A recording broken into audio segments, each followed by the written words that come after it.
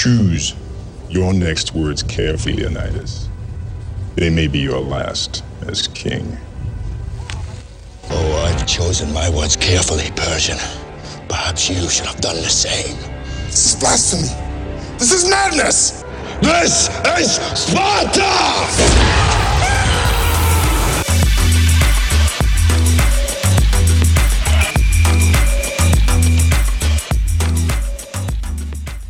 Choose your next words carefully, Leonidas. They may be your last as king. Don't you love that line? And then when he kicks in and he goes, "This is Sparta!" I love that. Ooh, man, who doesn't love an underdog story where you kick it? And how do you even convey something like that? That kind of emotion. You convey emotion with words. So literally it goes right back to what the dude said in the movie. You gotta choose your words wisely. You know, as I have spent more and more time as a life coach and working with really everybody, but especially the youth, the kids, man, they're struggling big time. And as I sit and I discuss what's going on with them and, you know, what they're experiencing emotionally, it starts to become evident that somebody has been speaking to them, maybe their whole life, like their parents, who said some crap to them. And the more time that you hear crap in your ear and your brain integrates it and resonates with it, you begin to create a pattern in your brain of thinking. It becomes a habit. Let me give you an example. Let's say you happen to be that, I don't know, that kid, that girl, that guy. Let's just use a guy as an example for just this time. So a guy is 25 years old.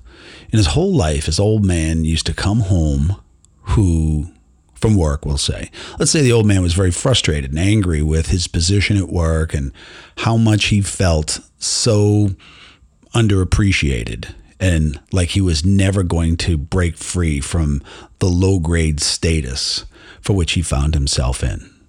So what does he do? He comes home and he starts ranting at his kid. "You're a piece of crap. You're never going to amount to anything if you don't get your stuff together. What do you mean you done this? You're an idiot. What are you, stupid? Pick that crap up and put it away. Hurry up. What a dumbass you are."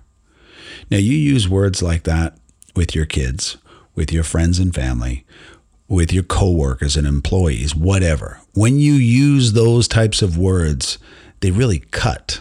You probably heard of like death by 1,000 cuts. Well, words are just like sharp knives. Matter of fact, and a lot of people that I've asked who have been victims of this, I say, what's worse, getting slapped upside the head or getting these subtle digs thrown at you consistently? And almost all of them said they'd rather get smacked upside the head. Now, understand that I'm not advocating violence or anybody hurt anybody. That's not where I'm coming from.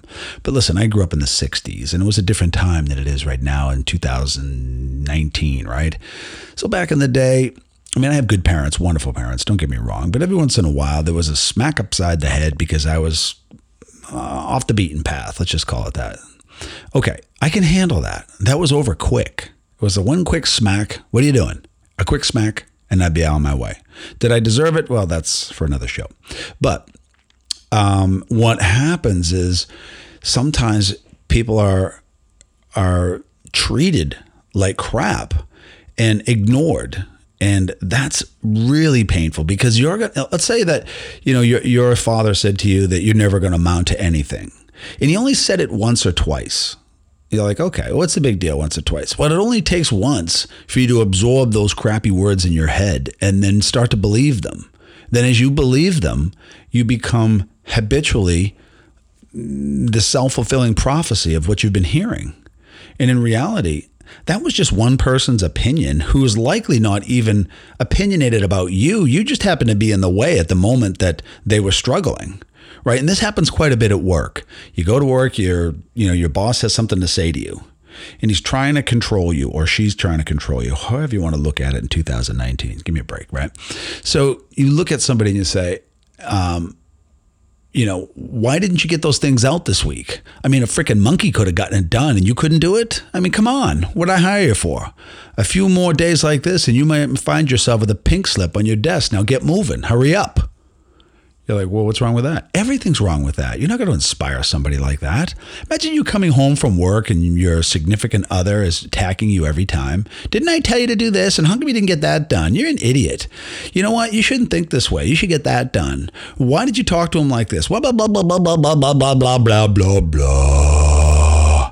And what are you getting? You're getting more and more words that are damaging. So literally, when you look at damaging words, when do they begin in our lives? They begin haunting us when we're children. Then those words stay within our head and they create behaviors and attitudes. And before you know it, we're living what we were taught through words. Now that's the negative side, because I like to look at words as either damaging or nurturing. So we can certainly nurture as well. Right? Think about social media for a second. What is on social media? People are up way too late and they're typing stuff on the keyboard and attacking others who have made something out of their life, for instance. I mean, if you look at all the celebrities, they like to get angry. They don't even want to be on social media, but I'm not sticking up for them. This is some of the things they say. Sometimes it's, it just deserves some of the crap that they hear. But nonetheless, the pain that can come from somebody ripping at you just because you're a little overweight or you're a little underweight or because you're a little overtanned. I mean, it's amazing how people will take words and weaponize them to hurt others. What a crappy way to live life. Terrible. And this is really the underlying concomitant of what? Bullying. If you're going to bully somebody, what's the easiest way to do it? Do it on the internet. Type behind a keyboard where you're so protected and so coward-like, where you can use your words to just hurt people. How stupid is that? And you have to remember one thing. If you're willing to go out and hurt somebody with your words, well, you better thicken up your coat, my man, because it's going to come back at you. And when it does, it's going to hurt and sting. And you're going to feel it. The same types of things that you've been saying and causing other people to feel, you're going to start feeling those things. You got to stop that stuff. You have to. Think about it. Parenting, social media, work, athletic teams. We all need to bond together and use the words that are important in building relationships and helping people to feel good about themselves rather than to bring out all their flaws and drag them down. Words are so inspiring. They either uplift you or they damage you. And I would say to you right now, choose your words carefully, Leonidas. Nothing could be truer than that. The words are important. Here's some great words that you just might want to start using, like, I appreciate you so much. Since you've come in to work with us, our team has grown closer together, and we couldn't be happier that you're part of us. Or, you know what? That was a wonderful score you got on your math test today. And I just wanted you to know how proud I am of you and how amazing you are and what kind of a young adult you're becoming. And the impact that you will likely have on the world will be loving and beautiful and positive. I mean, you couldn't say that to your kids? And if you can't, you are definitely damaged and you're going to need some help. And I would suggest that you start hanging out with people that can speak that way and learn to emulate the same types of things that they do. I'll tell you what, in my life, right?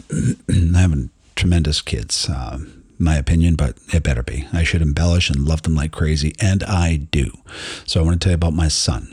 My son is a quiet young man who's learning to become a leader in the world. But he also knows that it takes time to nurture that. And guess who's there to help nurture him? Even though some days I'm frustrated because it's not happening at the speed and with the texture that I would personally want. But then again, who am I? I've had my time in life. I continue to move forward in my life and I like my life. But I look at my son and I go, he's incredible. He's amazing. And I love him like crazy. So I send him text messages every day when he's at school, much to the chagrin of my wife, who says that the school district doesn't want you texting your kids during the day. Well, I'm sorry, school district. You're just going to have to deal with it, because I'm going to send my kid a message every day and tell him that no matter what he does, I'll stand by him and I will love him like crazy. And if he makes decisions which aren't good for him, it's okay.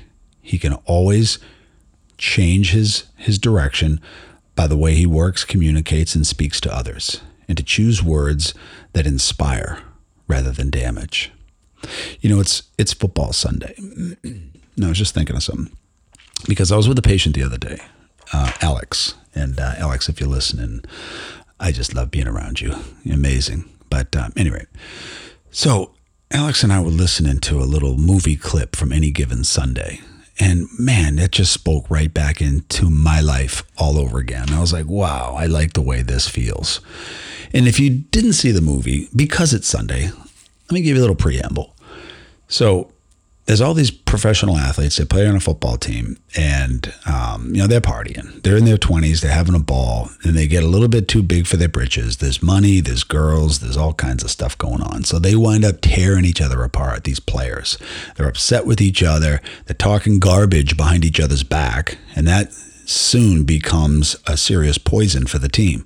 And they're struggling big time. And just before they make the playoffs, there's a huge fight in the locker room after a big party at one of the players' homes. It was Lawrence Taylor's home, as a matter of fact. It was Lawrence Taylor playing the role.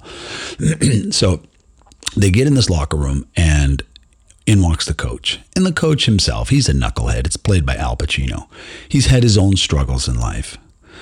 And, there's a lot of friction going on. And now the coach realizes that these guys are battered and beaten, from the week prior because they beat each other up in the locker room. So now they're actually in Dallas in the locker room on an away game playing in the playoffs, and they are so divided. It's unbelievable. I mean, it's almost like, why bother? Because we just want to kill each other. Forget the other guys out there that want to compete against us. And it was funny because in that moment when the coach walks into the locker room, he just uses words to unite and to bring men together.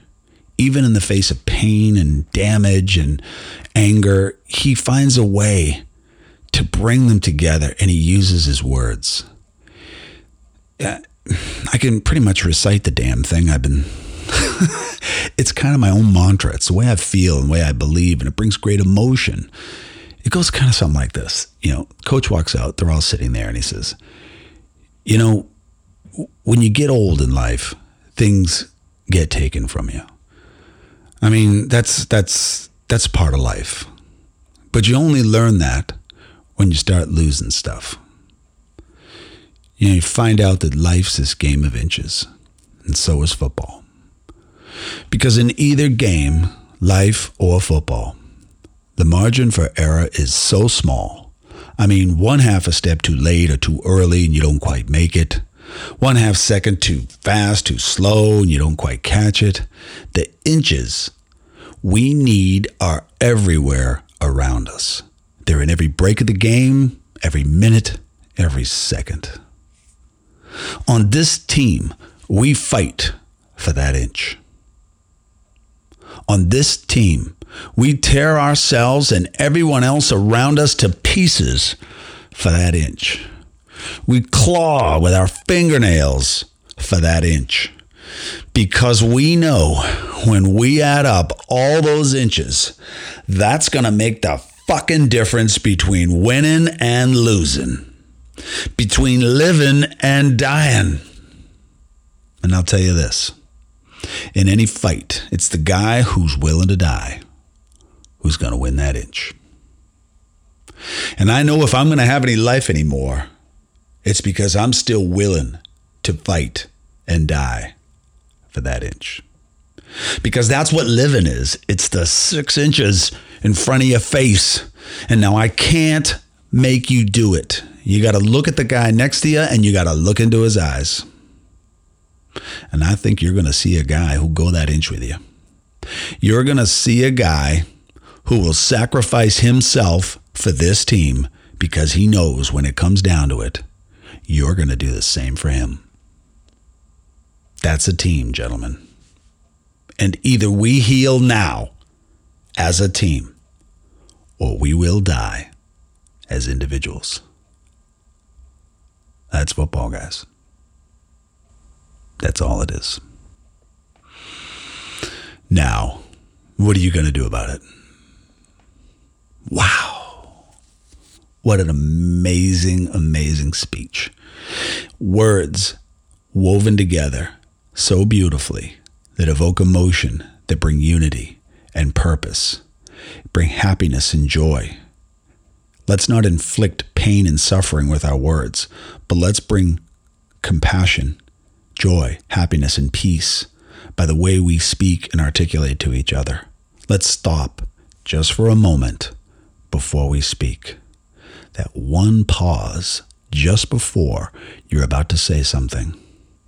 Think about its impact and how somebody will feel if you deliver those words with that emotion. Choose love and joy over pain and suffering, and the words will guide you exactly how to get there. Okay, that's what I got for you today. I'll see you tomorrow on the DIP.